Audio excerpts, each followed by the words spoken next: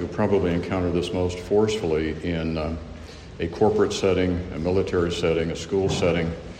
If you're going to the grocery store, going to Starbucks, whatever the case may be, you may not be quite under the jaws of dilemma that you would be if you were in a corporate setting. But it's appropriate for all of us to know what we're going to say and to be, frankly, be prepared to respond in advance, so we're not trying to wing it when we have these discussions, because this is not going to go away anytime soon when we're told to call a transgender person by their new name. So it does matter. This is not a subject that we can equivocate on. It's more than simply picking pronouns. There's so much more that could be said. But Andrew Walker, page 1 of the notes, who's with Southern Seminary, makes a very pertinent observation, and it goes to one of the solas of the Reformation, sola scriptura. You may remember that when we talked about the Reformation solas. A very foundational sola is sola scriptura. The Scripture alone is our foundational basis for our faith and practice. And it is really what guides us, directs us in all of our lives. So he makes the point that where the true debate resides is that Christianity views reality through the lens of Scripture. Culture, of course, views reality through shifting shadows that essentially are very malleable. They change. The subject that we're dealing with today, which is transgender, is really a fairly recent vintage. I mean, I grew up in the 50s, and nobody that I was aware of could have imagined anything that we're dealing with now. But the pivotal feature that I think we'll talk about a little bit later is Bruce Jenner, who goes under the name of Caitlyn. And interestingly enough, he's a political conservative, but he's a transgender individual. But Christianity, our basis is the Scripture. That's our authority. We have to start there. It's where we end. And there's an entire vocabulary that has developed around this. And I had to sort of school myself on this because I don't live and die with these words every day. But sex and gender, when I was growing up, were exactly the same thing. They're not the same thing in today's parlance. Sex is your anatomical apparatus when you're born. I recently filled out an online survey for some surgery I've got coming up, and the question that was asked was, what was your sex assigned at birth? Well, that's the language of today. It's what was your sex assigned at birth? Gender is a social construct, according to this gender ideology. And there's an entire panoply of other words. If you want to really be disillusioned, just Google, as I did, sex, gender, and see what comes up. But if you look at the NIH, the National Institute of Health, or Psychology Today, you'll find this very elaborate discussion of all of the vocabulary.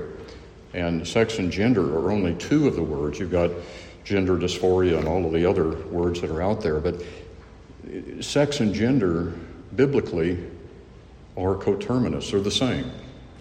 The sex that you're assigned at birth is your gender.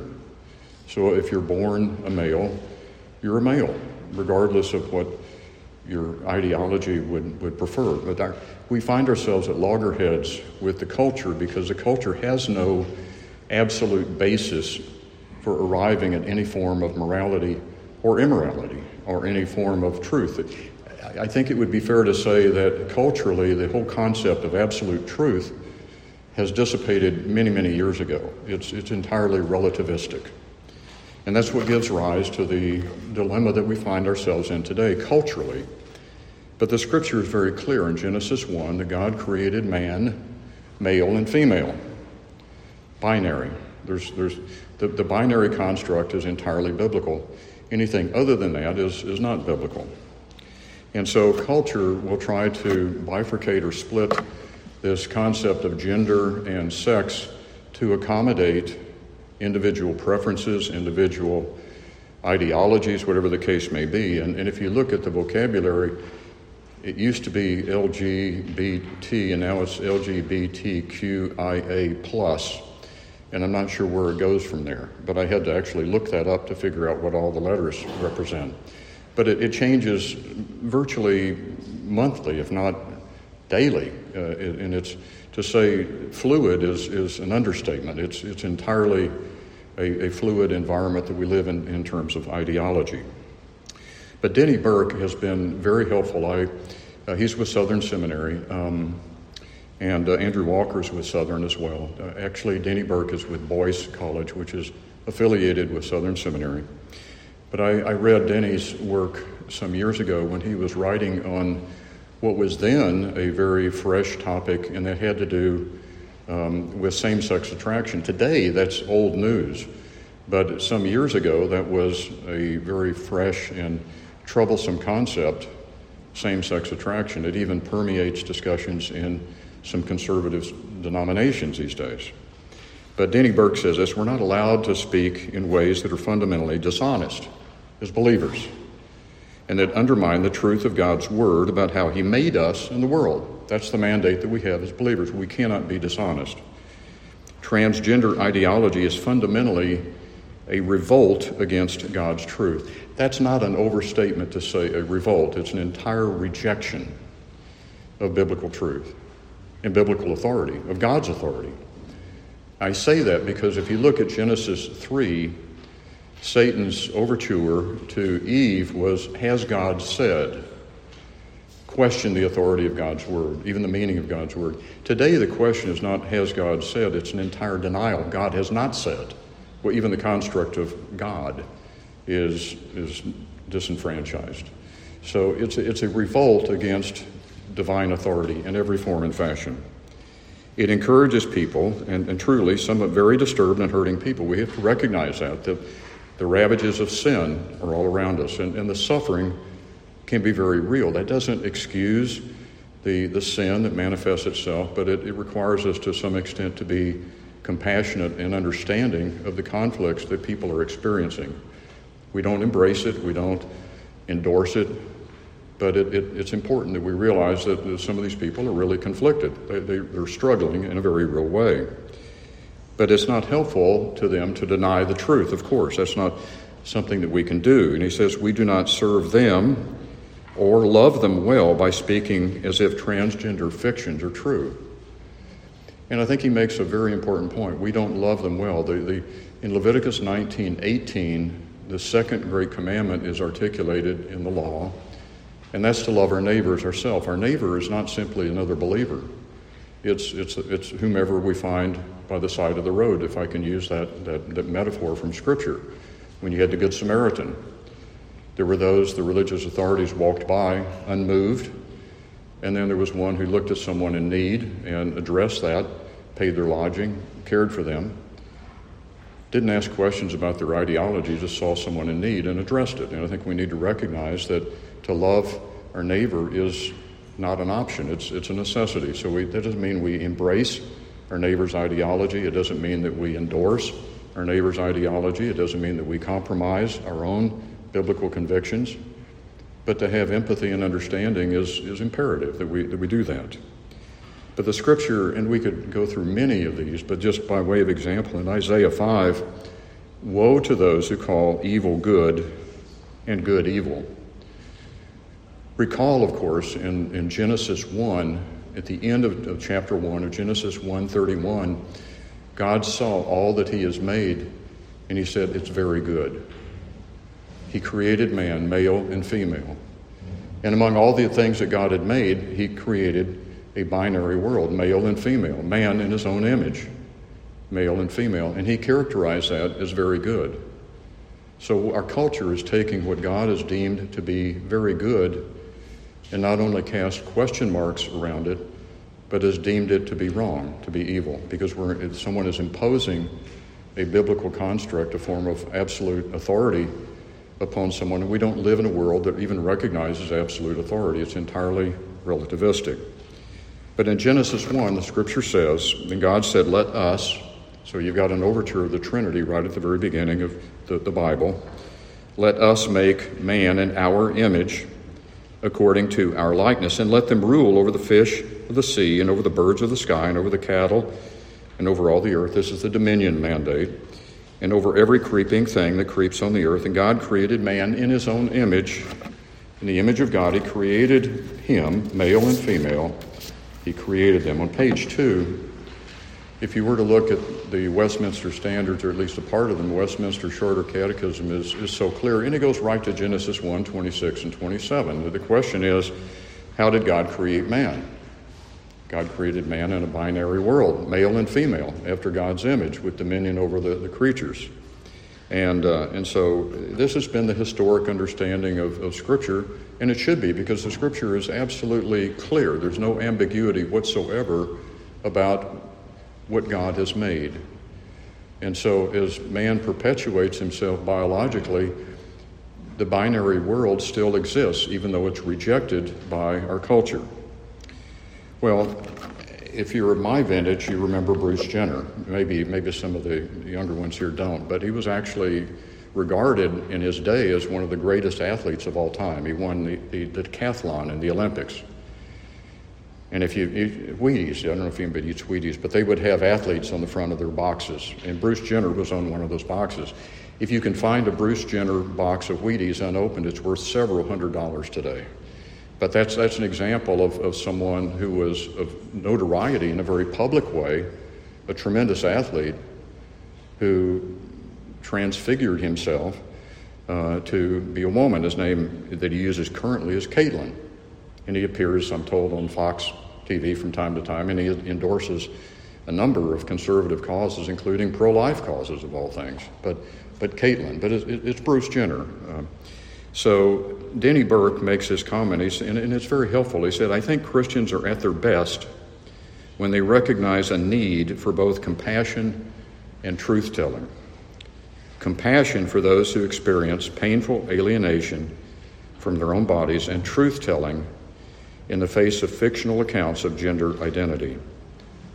But he goes on to say that transgenderism is a denial, an absolute rejection of God-ordained differences between male and female. And every reputable Christian commentator that you read on this subject will default immediately to Genesis 1, 26 and 27, because this is what the Scripture says. Right at the very foundational part of God's Word, God created man, male and female. It's an untruthful suppression of the sexual binary that God has encoded into every cell of our bodies. The problem is not with the body, but with the mind. Or you could say the problem is with the soul. But it's not the body, it's not what God has created, it's how we respond to what God has created. Sam Allberry made the comment that the conflict is an evidence of how sin distorts us, not how God made us. Sin has left a severe imprint on God's creation. We need to recognize that. In the thinking of the unsaved world that we live in, the imprint of the sin is everywhere, and that's Romans 1. It's played out right in front of us. We see the world that God has made, the beauty of what God has made, and we reject the fact that there is a God who's made that, and we replace the Creator with the creation in many ways, and we reject the authority of God. And if you even survey chapter 1 of Paul's epistle to the Romans, you'll see exactly what's playing itself out in our world today. In the transgender ideology and the larger gender studies world is exactly what is being described in Romans chapter 1. No question about that. So, you look at this, and then in our world, the next paragraph talks about transgender ideology says that we must refer to transgender persons by their assumed name. Now,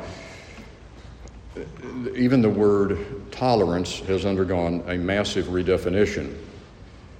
When I first came in contact with the word tolerance, it meant that I would understand and even conceivably respect, although not agree with or embrace or endorse, a contrary point of view.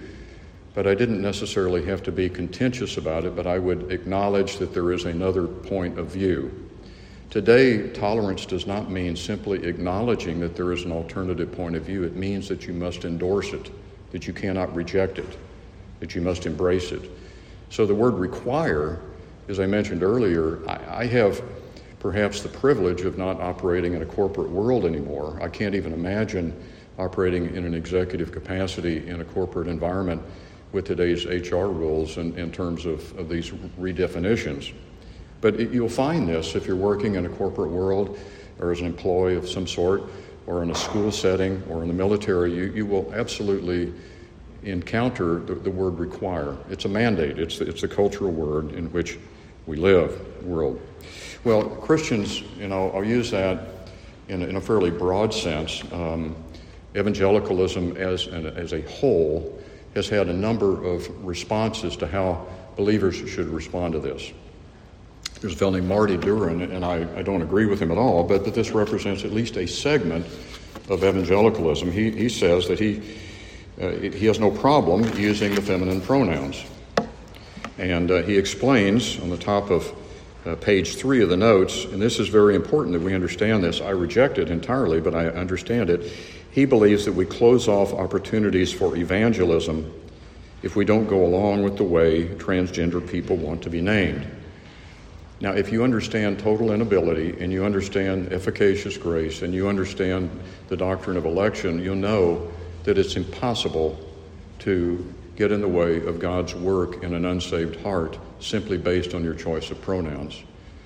You may say something that is uncomfortable with another person, and we don't have to be contentious, by the way. We'll talk about Romans 12:18. Insofar as it is up to you, be at peace with all men. That doesn't mean that being doctrinally correct, theologically sound, means that we have to badger people or to be unkind to them. We shouldn't. We should be gracious. We should speak, as we'll talk about this, the truth in love.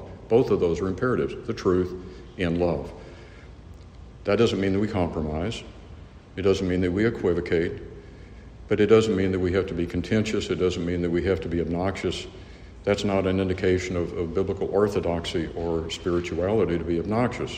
So, but to speak truth into a dark world, as Paul says in Philippians 2:15, we're to be lights shining in the midst of a dark and perverse generation. Doug Wilson, and I don't agree with everything Doug Wilson embraces either, but he takes the point of view, he simply calls him Jenner. I spoke with someone recently in one of our own congregation. They said, just call him friend, and that's fine. That's perhaps a way to do it. I just imagine myself sitting in a boardroom or a meeting, and I'm being asked to address various people in the room. That's where the rubber hits the road. Just calling someone friend when they want to be called Caitlin is a problem. So we have to be careful to think about what will you say in that setting when you find yourself there. And we'll touch on that as we get there. But Danny Burke talks about a couple of principles that have been helpful to him as he processes this. And how do we respond? First of all, avoid unnecessary provocation. Unnecessary is to be avoided. In Romans 12:18, offensiveness doesn't necessarily equal faithfulness. I think we realize that, whether we're at Hope Clinic or whether we're dealing in a corporate world or whether we're dealing with our neighbor or some other content that we find ourselves in. Offensiveness isn't biblical necessarily to be faithful. Offensiveness might be an evidence of fidelity. It could be. The message itself may be. Or it might be an evidence that we're just simply pugnacious. And that, by the way, pugnacious means a striking personality or a fighting or contentious, contumacious personality. The wise person ponders how to answer. It requires thought. It requires some care. It requires some deliberation. The wise person is persuasive because he's constantly strategizing or thinking, and that's what Proverbs 16:24 talks about. How do we bring light and healing if God would grant healing in a difficult environment? We should be seeking a positive environment, if at all possible, with our unsaved friends. When it comes to a gospel witness, we need to build bridges wherever we can. That doesn't mean we compromise, and I think you understand that, but just for the record, that doesn't mean that we equivocate on truth, but we try to build bridges. We try to ask questions. We try to understand. We can't always put ourselves in the shoes of that other person, but we can take an effort to get to know them, to ask about them and what makes them tick and some of their background, and sometimes that can be very helpful because sometimes they may have encountered someone who names the name of Christ who's simply been very abrasive and hasn't shown any interest in them as an individual. That's not building a bridge. If we take the time, and I do this when I go to a grocery store, I try to address people by name. I've gotten to know them. They're familiar with me. They know I'm a Christian. But I take a time to talk to them about their lives, and it's helpful. But we need to know, how can we address sinners with truth? This paragraph at the bottom of 3 references Acts 17. This is when Paul was in Athens in an entirely pluralistic world, a pagan world, a polytheistic world, even an agnostic world, certainly not sympathetic to a biblical mindset. And when the scripture says in 1 Corinthians 9, I become all things to all men, that doesn't mean that we become biblical chameleons. It doesn't mean that we change our stripes based upon what type of context we find ourselves in, but it means that we try to take away whatever encumbrances might exist that get in the way of a constructive conversation.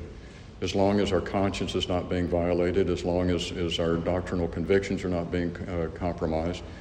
That's what the scripture is talking about when he says, I become all things to all men. That doesn't mean that Paul became a biblical chameleon. It doesn't mean that he became literally an unsaved Jew to unsaved Jews. It doesn't mean that at all. He couldn't change who he was, nor would he even want to do that. It simply means that he tried to get roadblocks out of the way in the process of communicating biblical truth. So at the top of the next page, we talked about avoiding unnecessary confrontation or provocation. But the antithesis to that, or the other side of the coin, if I can use that, is to embrace necessary, the unavoidable provocation. And it is unavoidable. It will find its way into our lives. So what do we do? Ephesians 4:15 calls upon us to be those who speak truth in love.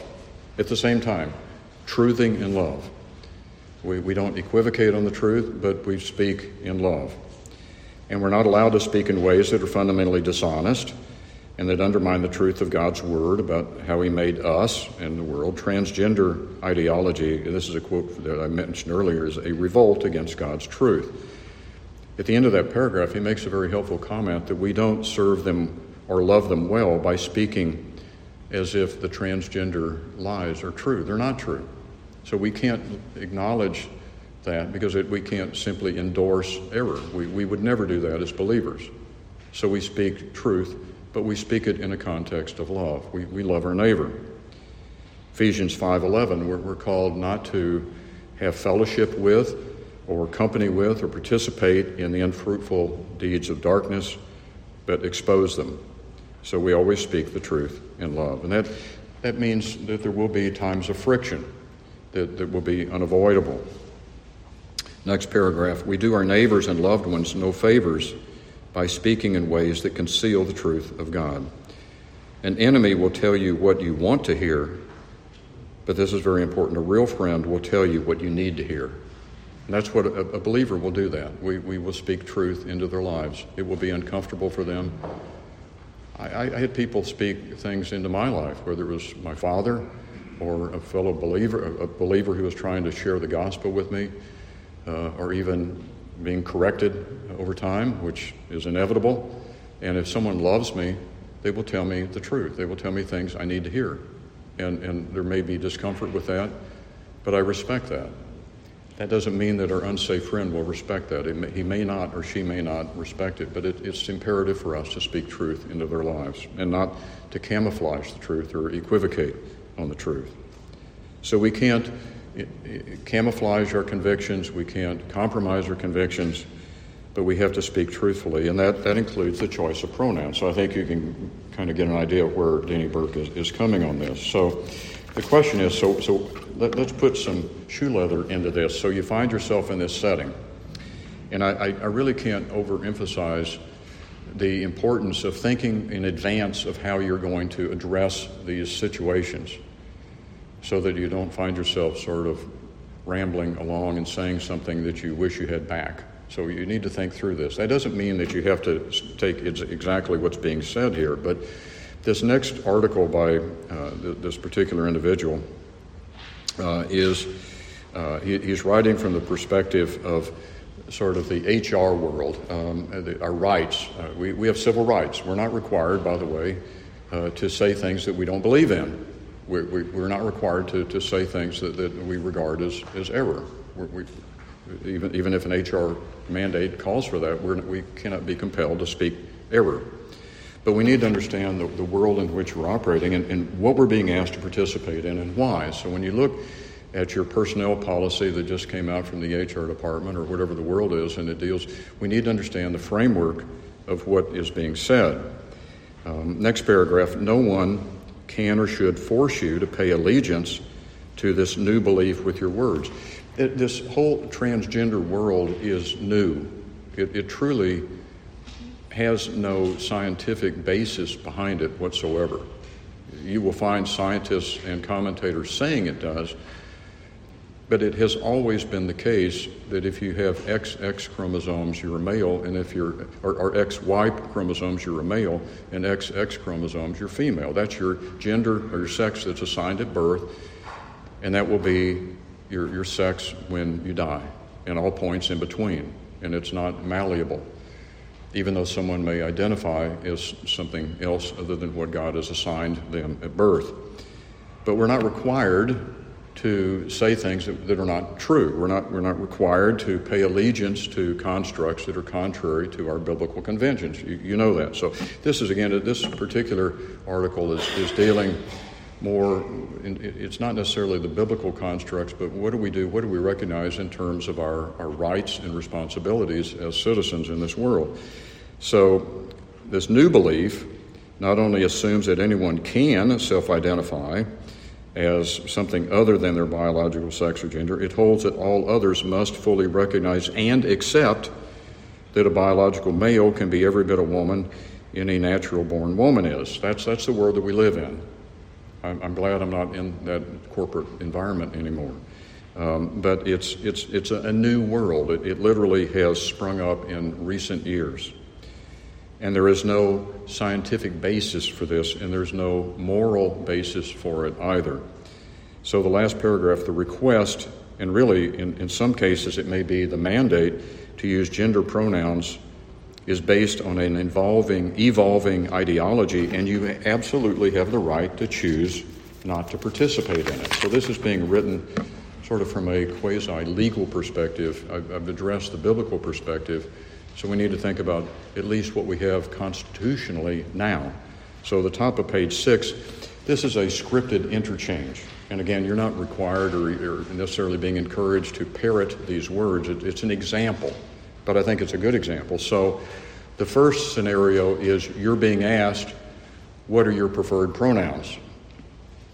And it goes essentially in an escalating form. So someone's becoming more and more insistent that you articulate what your preferred pronouns are. So the first answer is, thank you for the invitation to give my pronouns so that I never am misgendered. By the way, misgendered means I'm being called something other than what I want to be called. That's exactly what it means. But to be honest, being misgendered is not a concern for me. And if it's not a concern for me, it shouldn't be a bothersome for you either. That ought to be the end of the conversation. Well, if they say, well, this is really a traumatizing world that we live in, and you need to articulate what your pronouns are. Second answer is, if anyone's confused about my gender, it would not offend me in the least. That's an honest answer. So there is no concern for anyone here. I would forgive them immediately. That's not a bad response. But then they want to press it further, and this is where you close the door. I trust I was as clear as I possibly could that being misgendered is not a concern. That's why I choose not to announce my own personal pronouns. I hope I will not be disrespectful by having to explain myself again on this matter. That's pretty assertive. I have no problem with any of these answers. It's not necessarily something that you have to put on a 3x5 card and carry around in your pocket so that you can repeat it, but you need to think about how will you respond when you're being asked on your name tag or in your conversation or in your boardroom, whatever the case may be, what your pronouns are. I never encountered that, and I'm grateful I didn't. But now here's where it gets sticky, and that is when you're asked to use other people's pronouns. And so the premise, which is fallacious, of course, is that it's for their personal safety. because they'll get triggered if you use the wrong pronoun, and it will create anxiety and traumatizing experience, etc. And so the top of page 7 says, we must understand that this is precisely what gets us into deep and troubling waters. People are being compelled or required to use language that is contrary to their own beliefs about what it means to be human. And in a civil society, it violates freedom of speech and freedom of conscience. So if someone is insisting that you use pronouns that are contrary to their sex, you're not required to do that from a civil standpoint, and biblically, you know that you can't speak error. So we have to find ways of addressing this, whether you call them friend or you call them, one example that was given earlier was when Bruce Jenner he just calls them Jenner. And that's an option too. You can call them by their last name. But then the question is, do you call them Mr. Jenner or Mrs. Jenner? Just call them Jenner. But you're going to have to think about what you're going to say, because you're going to be in a meeting and someone's going to be sitting in the room with you, and they're going to be wanting to be addressed by someone other than, hey there, the third guy from the left, or third, you can't even say guy, third person from the left. Well, you can't do that. You can't get away with that. So you're going to have to think about what you're going to say. But saying something that's untrue is not an option. But know that you're not required in a civil world that we're in, at least presently, to say something that's a lie and that you don't agree with. So just to close this particular section off, it just is much as is possible. Now we're defaulting back to Romans 12:18. So the guiding principles here, Romans 12:18, insofar as is possible, be at peace with all men, and Ephesians 4:15, speak the truth in love. Those are the biblical principles.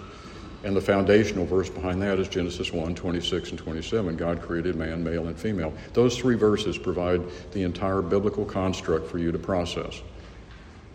To speak the truth in love, insofar as is possible, be at peace with all men, and to recognize that God has created a binary world. Well, just to close this off, this was incredibly powerful to me, and I hope that you can understand why. If you know the name Rosaria Butterfield, you know Rosaria Butterfield came from probably one of the most liberal, misguided environments that you could possibly have. I think she was teaching gender studies at Yale, or one of the Ivy League schools, and a lesbian at the time.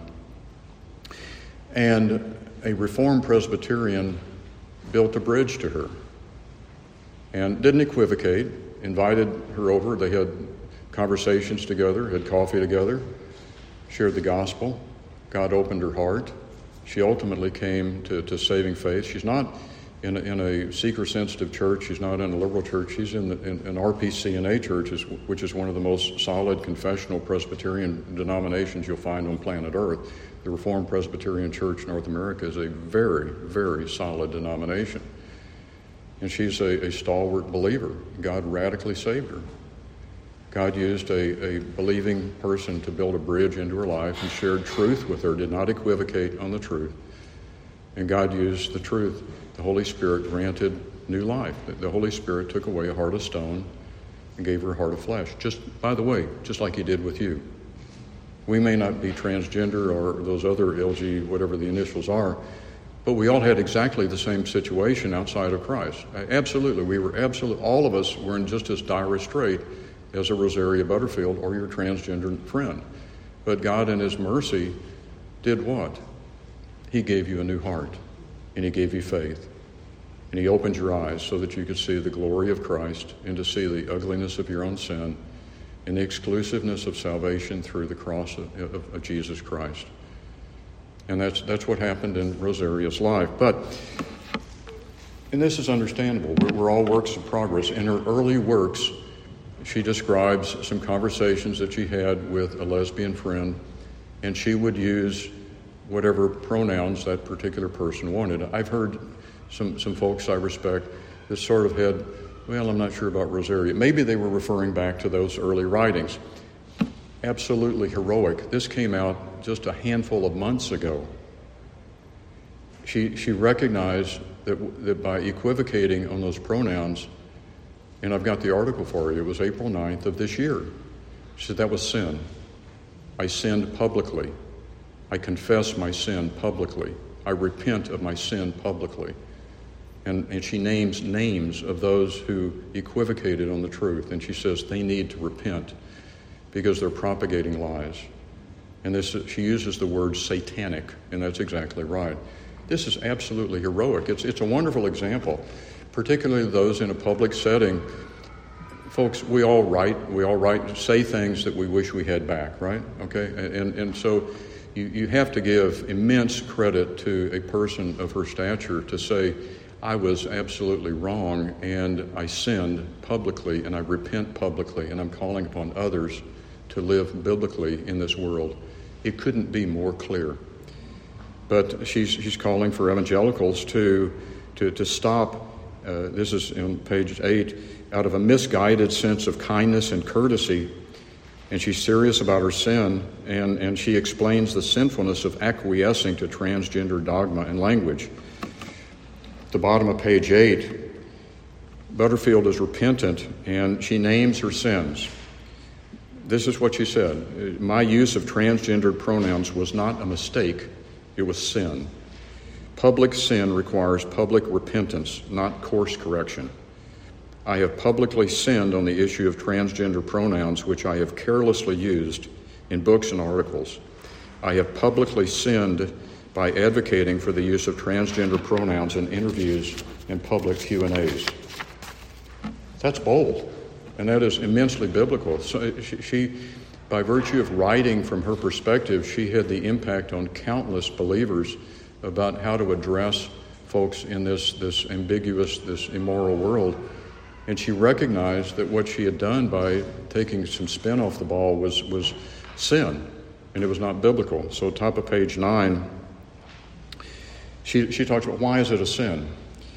Because using transgendered pronouns is a sin against the 9th commandment. Understand, she comes from a world that is very biblically articulate. The 9th commandment is, I shall not bear false witness against my neighbor. Well, if you're using transgender pronouns, you're not speaking truth. You're bearing false witness. And the 10th commandment is about coveting. And she describes the fact that coveting is, you've got this transgender person that is not comfortable with who they are. They want to be someone else. They're coveting. And by endorsing that and embracing that, you're actually encouraging them in their own sin by coveting something that they're not, coveting an identity that God has not given them. And why is it such an issue? 6 reasons. Using transgendered pronouns is a sin against the creation ordinance, Genesis 1, 26 and 27. Using transgendered pronouns is a sin against image bearing. It discourages, this is talking about the person who equivocates and uses and accommodates these pronouns. It discourages a believer's progressive sanctification and falsifies the gospel. It cheapens redemption and it tramples on the blood of Christ. It fails to love my neighbor as myself. It fails to offer genuine Christian hospitality and instead yields the definition of hospitality to liberal communitarianism, identity politics, and human flourishing. What she's saying is, you can call it what you want, you can call it hospitality, but it's not hospitality. You've sold yourself out to a corrupt environment, a corrupt culture, and you've identified yourself with this notion of human flourishing. And so she takes people to task about that. She goes on to say, I once sinfully said all these things too, but this position makes no Christian sense. Does any real Christian believe crafting a relationship based on falsehood will give the gospel a better hearing? The answer is no. And is that how people are converted? The answer is no. By meeting God on sin's terms and hearing nice things about themselves.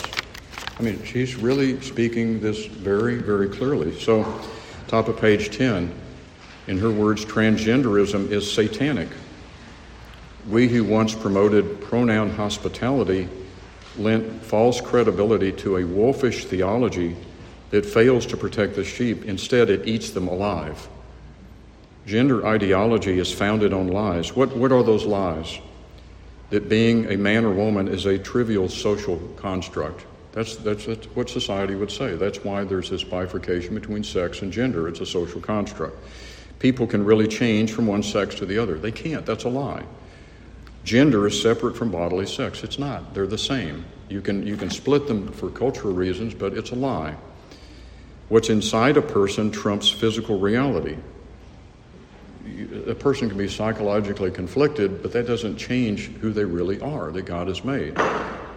There is an infinitude of genders. There's not. I mean, I saw someone who identified as a collie. I mean, they literally spent $14,000 to buy a collie suit, and they're walking around on all fours. That shows you Romans 1 right there in front of us. I mean, it's ludicrous.